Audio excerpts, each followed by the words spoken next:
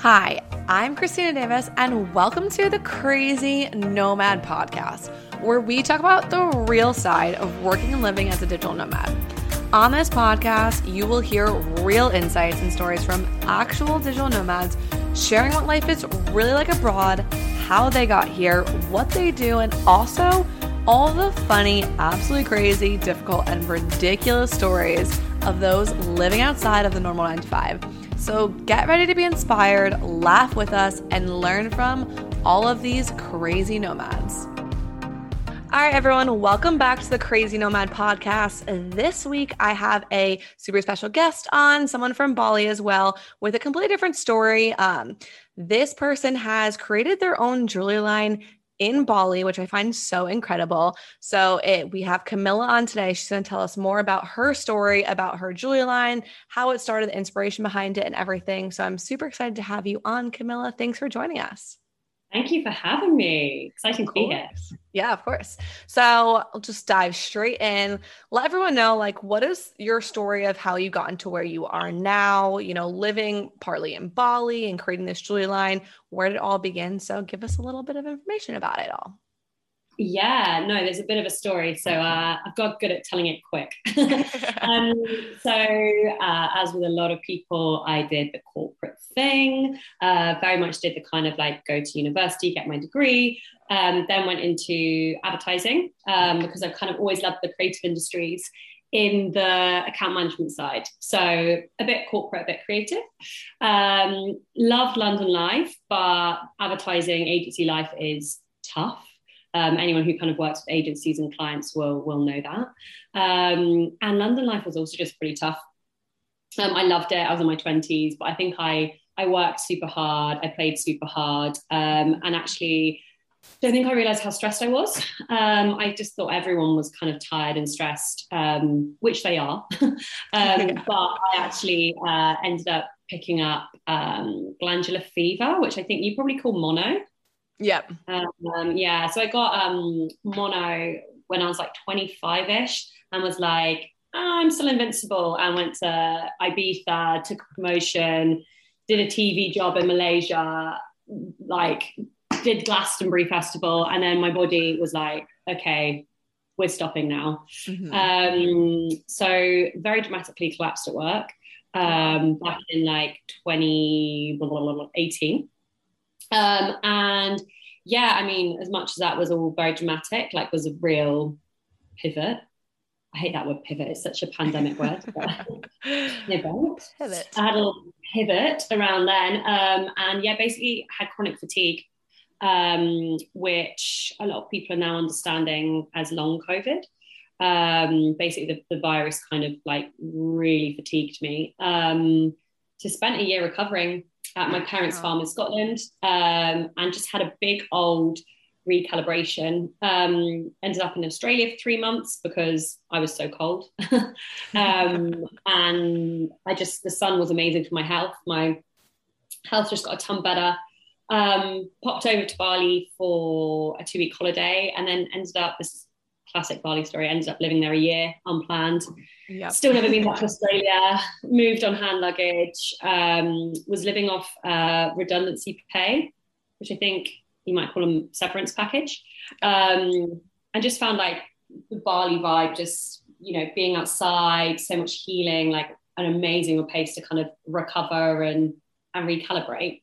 So that was 2018, 2019. Mm-hmm. And just whilst I was out there, very organically I actually initially started a travel blog, because who doesn't do that when in Bali? Yep. That's just a rite of passage. Started doing that just to kind of upskill myself in Canva and things. And then, as you can see, I love gold jewelry. I'm absolutely dripping in it. There's just the artisans in Bali are just incredible. So I was just picking out stuff for a collection for myself and was getting loads of compliments on it, and thought maybe I'll bring a whole load back for Christmas gifts. And actually, just as a total organic exercise, built my brand Chantique, literally boshed out the logo on Canva, took all the photos on my iPhone with my friend, and yeah, it just went well, and just kind of the rest is history with that side of things. That's such an awesome story. I think it's really incredible when people have like these unplanned moments and these unplanned things that just happen because, life put it in front of them, or, you have an idea and it kind of spins into a business. And I know that a lot of people hold themselves back from kind of taking the leap because they have this big idea and they build up something so big in their head, and then it ends up scaring them so much to do it, where I find that so many people who kind of just let the wind blow with what they want and see what happens tend to build these crazy things. And I think it's such a interesting perspective on it all. So I'd love to know, like, what was it like going from advertising and the corporate world to now trying to figure out how to build a jewelry brand, not having experience building one in the past, like kind of throwing yourself right into it. What was that all like? I think kind of like what you touched upon, I didn't really go into it thinking. It was just really organic. Like I think I was lucky, I didn't do anything crazy and like quit my job and try and live off jewelry sales or anything like that. It was just honestly, I guess, more of like a hobby, or what people always say is like a side hustle. I was just really enjoying a creative outlet. And I'd never thought of myself as creative, even though I've been in the creative industries. I've always been on like the corporate kind of client facing, more kind of management side of things. And I'm quite a perfectionist, and I quite like doing things to a really high standard. So coming from like advertising agencies where we do like global TV ads for like big hair care brands or something, I'm used to having like very high standards. But actually what's been great with my brand is I'm actually not that precious with it, just because I don't have tons of time to pour into it. So a bit of a mantra I have, which a friend in Bali taught me, was like, done is better than perfect. So when I first launched, like, I didn't love my packaging, but that's the only budget I had at the time. And the color wasn't quite right, but it was like 80% right. So I think that's kind of the approach that I've had to take, is just done is better than perfect. Just, I think you can tinker and tinker and tinker with an idea for ages and actually just get it out there. And I actually started with the travel blog first, and that was a real passion of mine, but I couldn't work out how to monetize it. So the jewelry thing kind of organically came in, and I just took all the learnings I'd done from having a small travel business and applied it to the jewelry stuff. I love that phrase too, like done is better than perfect, because that is so true. Like nothing's ever gonna be perfect, especially when you first start things. Even when I like first started my own business or doing whatever, like it's still not perfect, and it probably never will be that perfection of what we really desire. It's gonna get as close as we can, but the results you put out over time, you tend to love or grow with and evolve. And that kind of is what builds, these beautiful brands or businesses behind you, without having to hold yourself back, trying to like make sure each little piece is perfect and laid out the way you need it to be. Because especially in the beginning, like you said, like the budget or the, learning things and all that stuff, it takes time to kind of grasp it, but to learn on the fly allows you to build as you're learning, instead of trying to like build up all this knowledge and then years on the line jump in and decide you want to do it. Yeah, and I think comparison is an interesting one as well, because there's a ton of jewelry brands out there. So you can learn by comparing. You could be like, oh, I love the way that they do those product shots, or I like the way they put together that collection, or that email marketing is really lovely. That's great for like comparison in terms of learning and growing.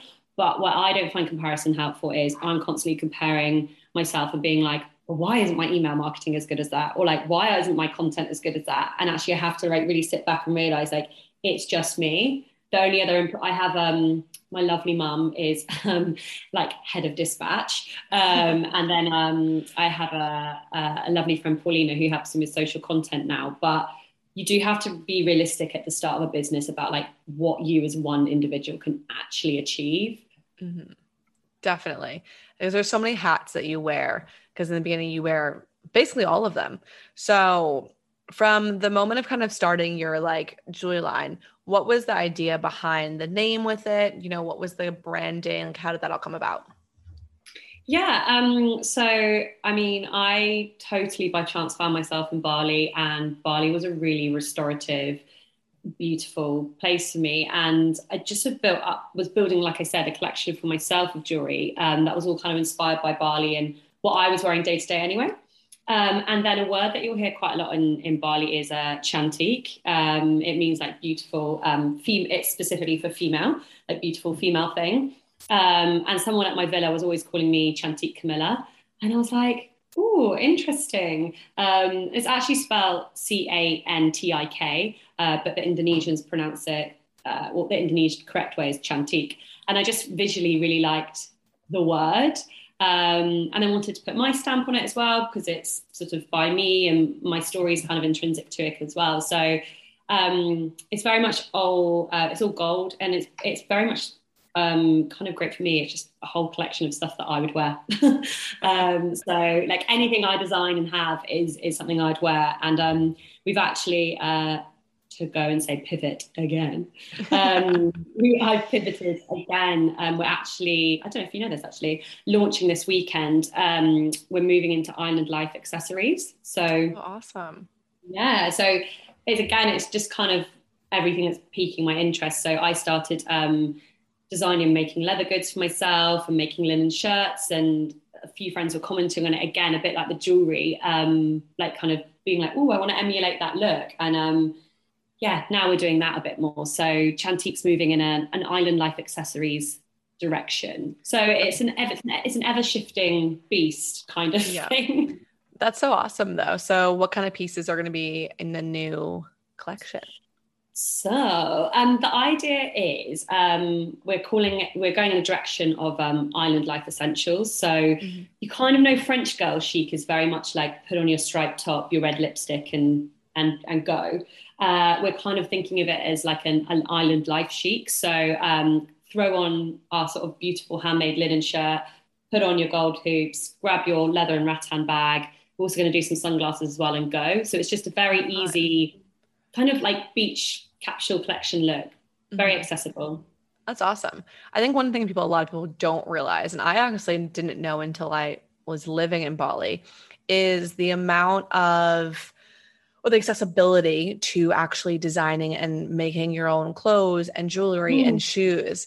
And so I found it really interesting when I got there. Like I had some friends like, oh yeah, I'm making a pair of shoes. And I was like, what are you talking about? Like how do you just make a pair of shoes or make some clothes? I've made some clothes when I was in Bali. And so how did you kind of go about finding like people to make all the stuff? Did you kind of just start making stuff for your own and then found pieces you really liked? Like how was that whole process in going into, a new country and trying to find the manufacturing and all that behind it?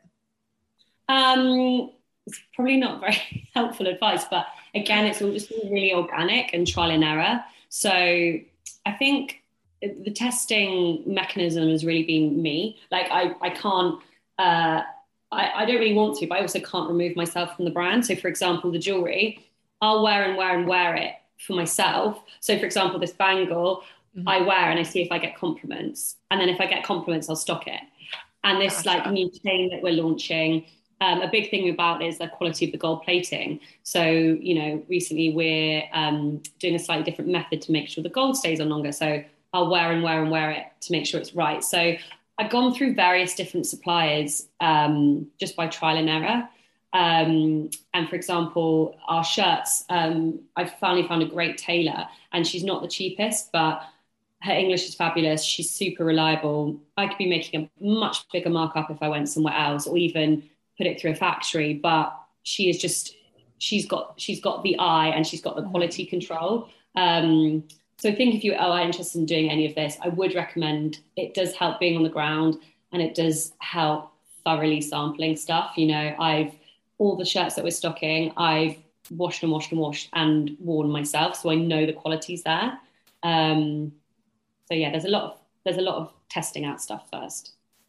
I feel like, and so that's probably a fun part about it as well, is, being able to create these samples and test it all out and live in Bali while doing it, because obviously Bali is a lovely place to be. So how long now do you spend in Bali? Like what's your kind of bases like in terms of where you are about in the world?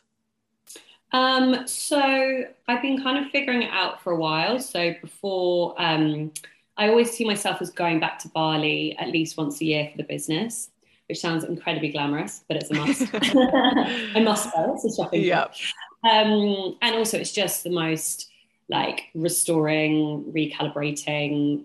place for me. So before pandemic, I was trying to work out what does a kind of 50% Bali, 50% Europe life look like.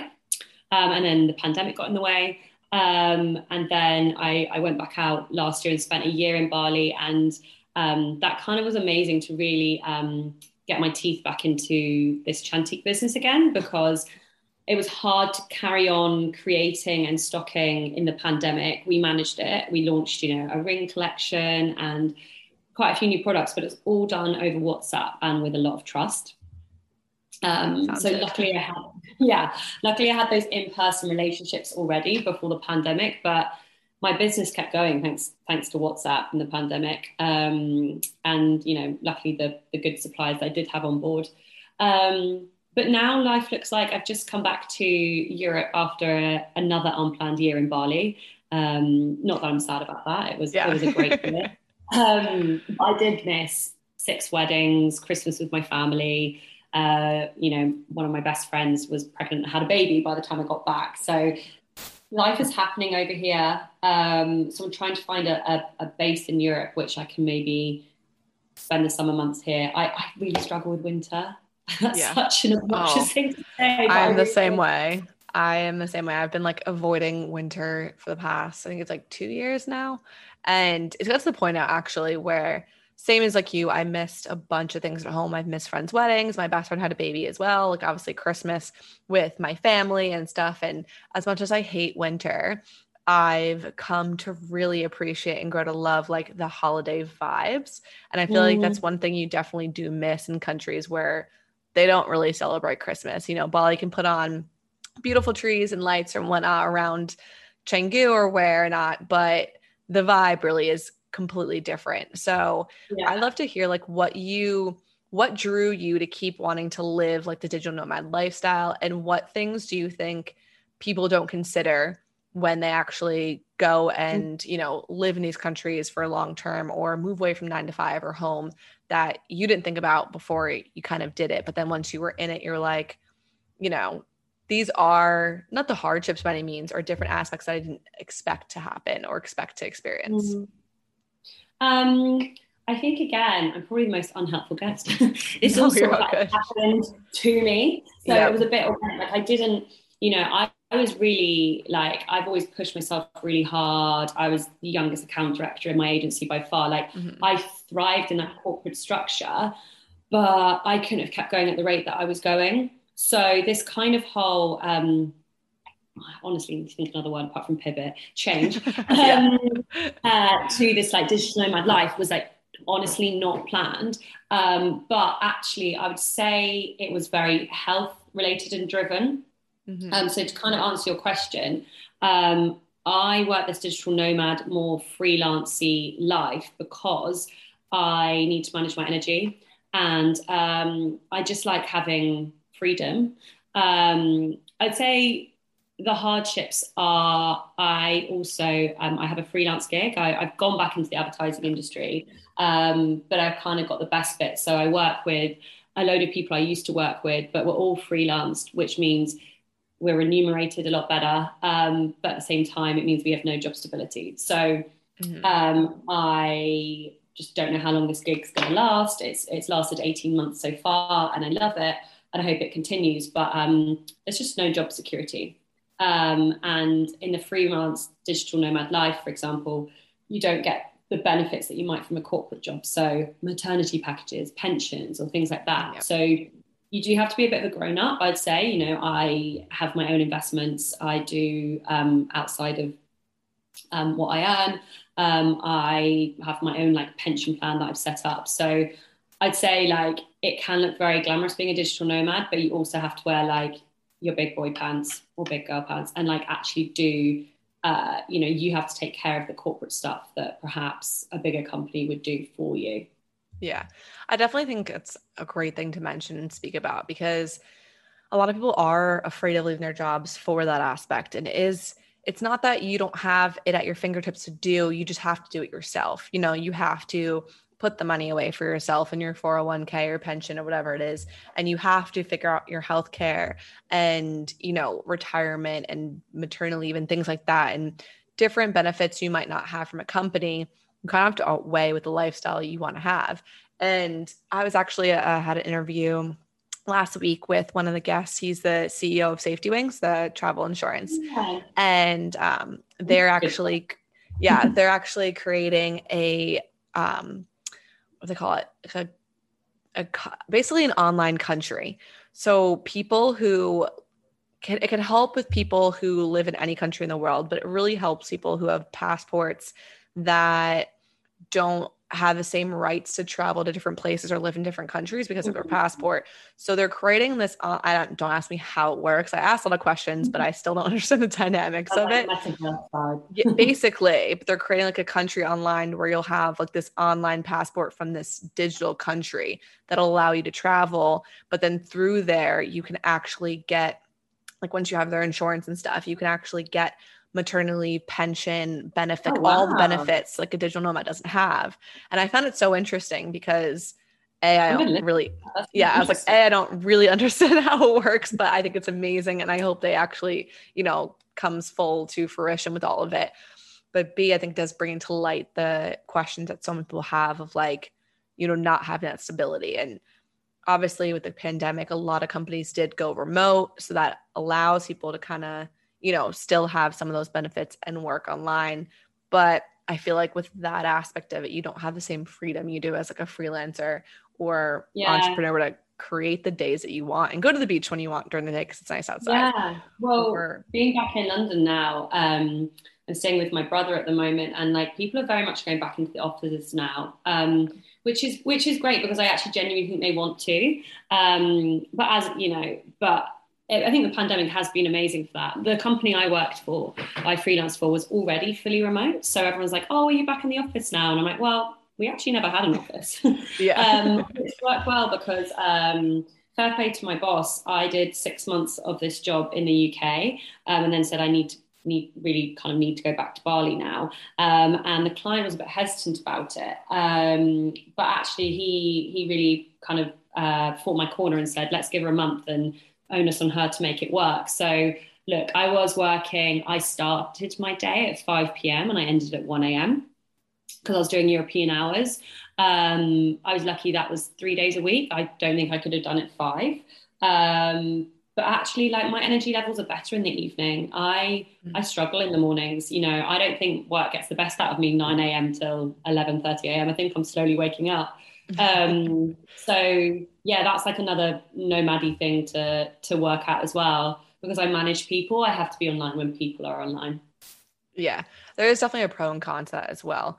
Because like if you are working in the evenings and stuff, I had friends who did the same while in Bali as well. You get to kind of enjoy the day in the beach and go to lunch and do it for your friends and then kind of wind down at night and work and have the best of both worlds. Obviously 3 days is way better than 5. So I'm sure by Friday at 5 p.m. you don't want to be starting your day to then be working at 1. But I definitely think it is a good step for people who are kind of considering the life is like, what can I do? Can I do this remote? Can I do freelance? Because I think the freelance part, it is scary. I have freelance clients of my own and it's wonderful, but it doesn't ever give you, like you said, the stability because that at any point they can end the contract, they can end the project. So there is no stability in that, but I do think it's a great way to kind of like get your foot in and feel out what this life is like, because it's a wonderful life, but there are, moments where you have to be quite independent or quite, determined to make it work. Yeah. And I think that comes down to like, if somebody's thinking about doing this, I've done a few podcasts recently and it's interesting, like sitting and thinking about it because I don't really reflect upon it all. Like you ask me these questions, it's like, oh, I have to think about this. Yeah. I think you just have to, such a Bali word, but like boundaries. Like if you're going into freelance, you have to work out like what your non-negotiables are. So if I was going to be doing that job from Bali, which I did, it was amazing and it was great to get kind of European pay in Bali, but I had to also make it work for me and my energy levels. So, my boss asked me to pick up some more days and I just couldn't. Like I wanted to, but I couldn't do any more than 3 days a week really, unless I had to. And for example, I negotiated not to work Fridays.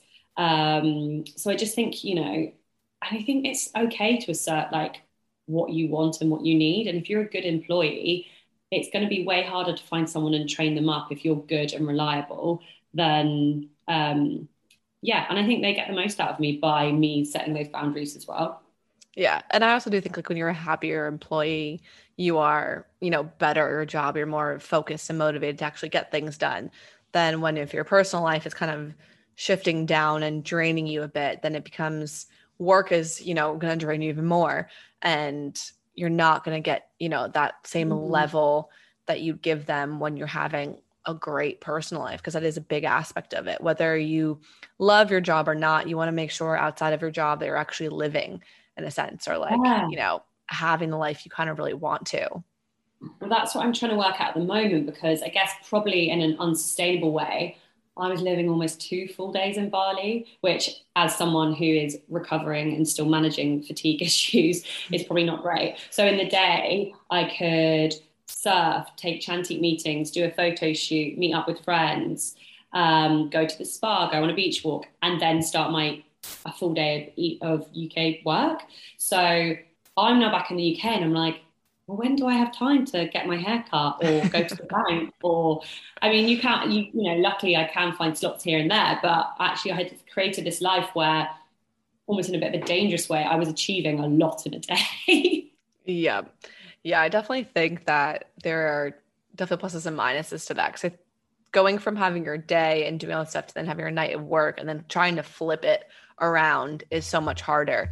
I'm very curious to see how my own personal life will go when I go back to Europe and stuff and have to kind of readjust to more daytime stuff, because my clients are actually all American. So usually for me, when I work in Bali or now in Thailand, I have meetings anywhere from 6 a.m. in the morning until 11 a.m. in the morning, and then anywhere from 8:30 at night until 2 in the morning. So like it's very it varies, but you have to build, you have to do what you do to want to build the life you have. You know what I mean? Like for me, it's worth it enough to have a few nights where I'm really tired and waking up really early, and maybe I'll take a midday nap or go relax by the pool or beach and be like, well, this is life I wanted. And I think that's, yeah. You have to build in that rest, don't you? Because I think that's hard when like everyone else is around me is like, go, go, go, working in the day. In Bali, I actually had to like give myself permission or force myself to rest, because I'm like,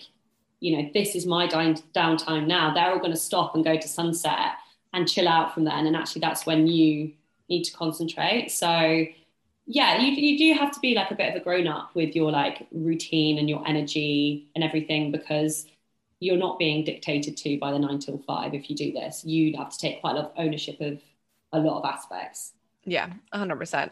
And I'd love to know from like someone else's perspective, what was your favorite aspect of living in Bali, and why did you choose to like live there, for a year and then another year? What is your favorite part of, living on that island? I mean, it's just absurd the lifestyle you can live. I think coming from honestly being so ill and doing everything myself in London, like really struggling to like even go and shop and buy groceries without having to get an Uber home, to recover in Bali, like you can outsource everything in Bali. Yeah. So, like I never, and not in a diva-ish way, like I don't cook for myself. I don't do my laundry. I actually lived in a hotel the whole year last year because there were no tourists. They were renting them out by the month. Nice. And you can just really like, you can work so hard because you're outsourcing so much. So I just had more hours in the day because I wasn't going grocery shopping. I wasn't doing my laundry. I have an assistant as well out there. Like, you outsource so much. So yeah, I think Bali's incredible for that. And then look as well, I would travel every weekend. So yeah, it was, you can get a lot out of life in Bali. Definitely. And I think that the island presents you with so much opportunity and presents you with a lot of cool people to meet and network with from all around the world doing completely different things. And, a lot of the guests on here from season 1 or even some of the guests on this season are from Bali and all completely different stories. And that's one of the things I love to share is like, everyone's doing these crazy, awesome, wild, different things to build a life or build a business, and some things you've probably never heard of, or maybe you didn't think was even possible. And you see people creating it and being surrounded by all those people, I think is such an amazing aspect of, you live on this beautiful island, you're surrounded by digital nomads, because coming to live in Thailand, like it's beautiful and the beaches, love Bali, but the beaches in Thailand definitely blow Bali out the water. Probably a caveat that I don't know what it is about the beaches in Bali. They're like fine, but they're not like, amazing. Yeah.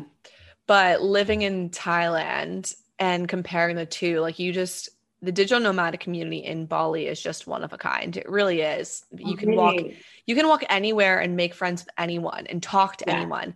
And someone wants to have a chat with you when you're in, the pool at the gym, or if you're just standing in line in the cafe. And, there is an energy, I think, that brings people to Bali. And I think that having worked as digital nomad in different countries in Europe, I did last summer, and then obviously Thailand now, and Bali, I definitely think Bali has a special energy about it. If you want to be a digital nomad and kind of build this life, it's a great place to kind of start that whole journey.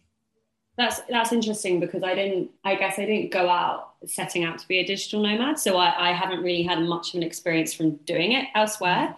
I guess I've seen myself as more of a remote worker than a digital nomad. But I would totally agree with you in terms of like coming from London, it being very cutthroat, and from quite a push background. I find cities, that people are there to like tear you down or compare.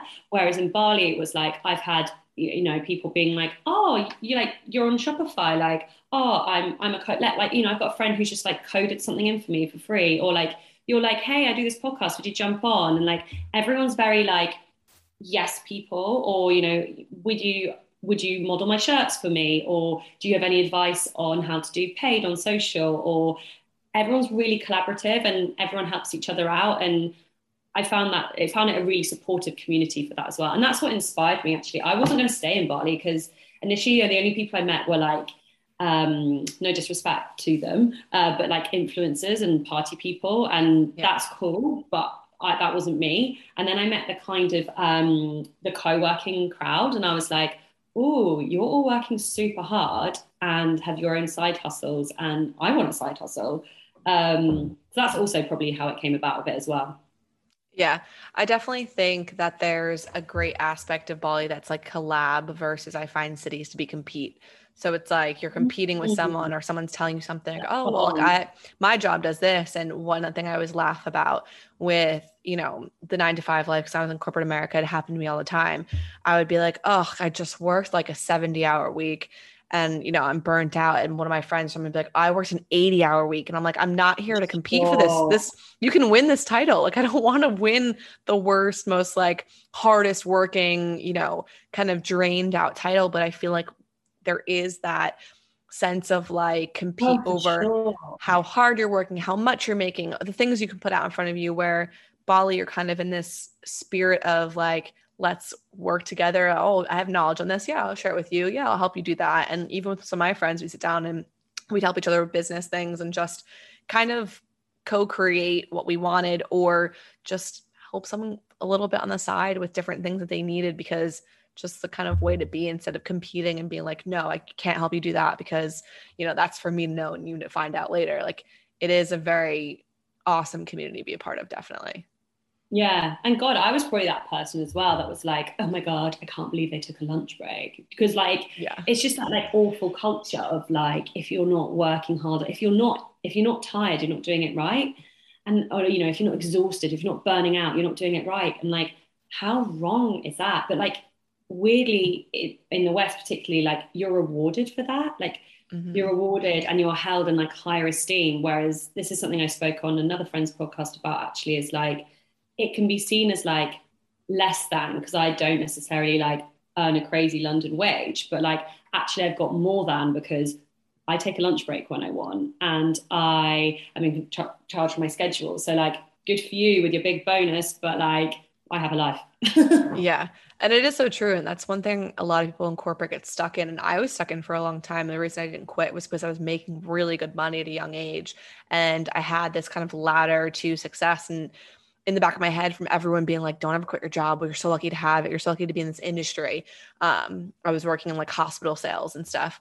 And so that kind of played in my head of being like, well, yeah, like I don't want to leave this. Like I have all of that life. I have that, that picture of what you think we need. But at the end of the day, like it's an outline, but there's nothing really inside of it because your life is kind of suffering. I wasn't able to take more than 5 days in a row of vacation because they needed me at the hospital. Yeah. And one time I finally convinced my boss to let me take 2 weeks vacation. And I was like talked to by the owners of the company being like, are you sure you want to do this? Doesn't really look good on you for taking that much vacation and that much in a row. Cause we worked in the hospital in the operating room every day. And so it was like, it is that hustle, hustle, hustle. Like, oh, you haven't taken a vacation this year. Like, that's great. Like they really want to work hard. And it's like, at the end of the day, 40 years on the road, if I do this every single day, I'm going to look back and be like, wow, what a life did I live? Or I'm going to think, wow, how much time did I spend in that office? Or how much time did I spend in that job? Someone else. Like, yeah. Really, like I love the company that I was at when I got ill, but like I was expendable, man. Like they stopped, they stopped paying me. They put me on sick pay, which meant I couldn't, and I understand they're a business, right? Yeah. But, it meant I couldn't pay my London rent. So I had to move back with my parents. So it's just, yeah, I don't like that. Like, oh, you're a good employee because you're going to take a holiday. Oh, for goodness sake. Yeah. It's like, you should definitely live your life. And with all of that said too, like, I think coming back from what you said in the beginning is sometimes just take a chance on something. It doesn't have to be like the full front of your life forever. If you start a new business, new hobby, new side hustle, it doesn't mean that like you're stepping into this and this is it for the rest of your life, for the next 35 years. Like the way the internet's working, so many jobs are being created that never even existed 2 years ago, 3 years ago.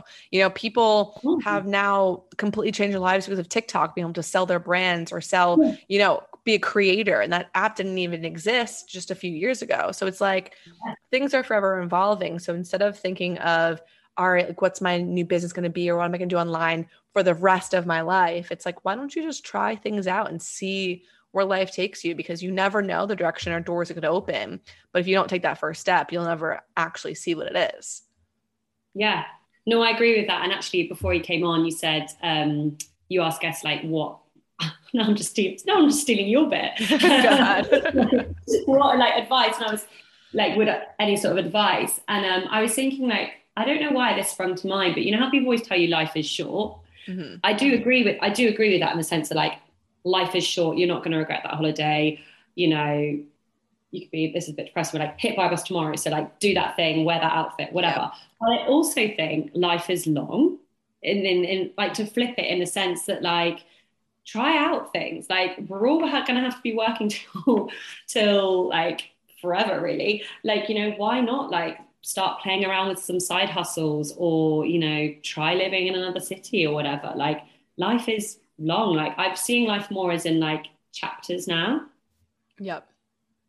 Just because I am going to try out and living in different cities, and every time I go back to Bali's a different chapter because it's such a transient island. Like people come and go. It's going to be very different post-pandemic. So yeah, treat life like in chapters. That's my profound statement. I love it.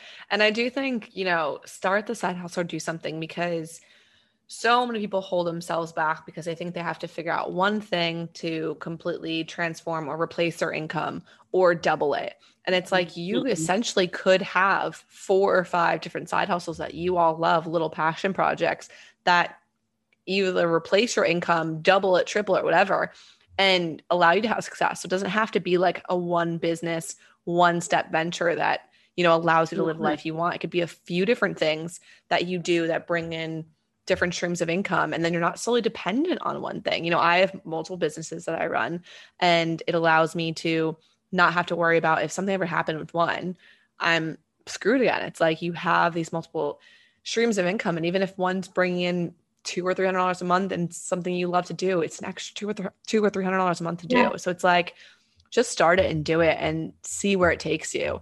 And then if it doesn't work out, start a new side hustle. There's so many out there to do. And, you can do a million things. You just need to start actually taking the steps to do it. Yeah. And I agree. I think it comes back to like done is better than perfect. Like, I'm really, I'm grateful that I actually lost a remote contract that I had in COVID.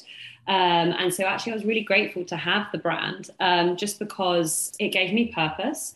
I was back at home living with my family in the pandemic, and my brothers are both accountants and going to work every day. And I was so grateful that I had the brand whilst I was sort of maybe looking for another contract, to have a bit of purpose and throw myself into something. And look, like I said, it's shape-shifting. I'm now going into other accessories as well. Like, I'm just going to see what works. If like the linen shirts take off, perhaps Chantique goes in a new direction. Jewelry's still the heartland and I love it. But I think, yeah, like I said, a lot on this podcast so far is like a lot has happened organically. Like, if you're open to trying things and letting things happen organically, it can work out. Yeah, absolutely love that. So I'd love to know, as one of the, last questions of this, is like, where do you see Chantique going? Like, what is the big vision? And, where do you see it all kind of formulating into for, your own dreams? In all honesty, I'm totally still figuring it out. I enjoy that I don't rely on it to pay for my rent. So like you said, any sales I get from it is just a lovely bonus. But saying that, I really want to level it up. So in time, it could be an option for me to turn down a freelance contract, or it not be a problem if I don't have a more, let's say, steady income. And like I said before, just to see what works, like see what resonates with people, see what's lighting me up. I love the jewelry, but I was being more inspired and drawn to making clothes. So that's where that took me. I think what I do love is like the brand is so all about Bali and Indonesia. And now that I've moved into other areas, I'm working with more suppliers now. So I'm supporting more workshops. And we also donate for every sale to a charity out there as well. So awesome. Not creating in Indonesia would seem strange, but yeah, I think the vision for it is just to keep creating and making things that I love with Indonesian people, because I just love giving back to that culture and supporting the people there, and also just a great excuse to keep going back to Bali. Yeah. I mean, any excuse to go back is always a good one. It's definitely a wonderful place to be. Yeah, exactly. Well, thank you so much for coming on. It's been so great hearing your story and kind of hearing the evolution of your brand and, the lifestyle that you have now. So if people want to follow you, find you, buy your jewelry, check it all out, which you guys should, where can they find you at? Yeah, so we have our own website, which is chantikbycamilla.com. It's spelled Cantik, and very much all over Instagram as well.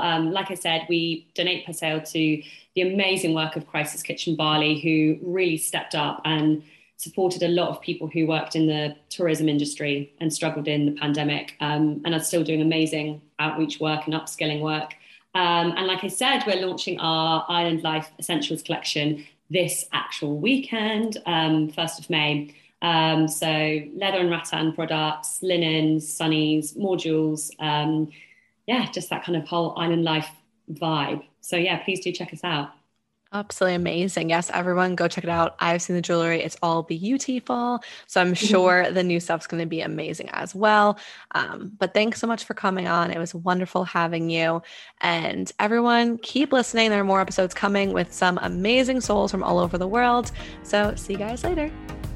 If you are a current or aspiring digital nomad looking to connect or even learn more about this lifestyle and how to build your own dream, follow me on Instagram and send me a DM with Crazy Nomad so I know you come from this beautiful community on the podcast, or click the link below and book a free strategy session with me to discover how we can turn your passion project or skills into an online business.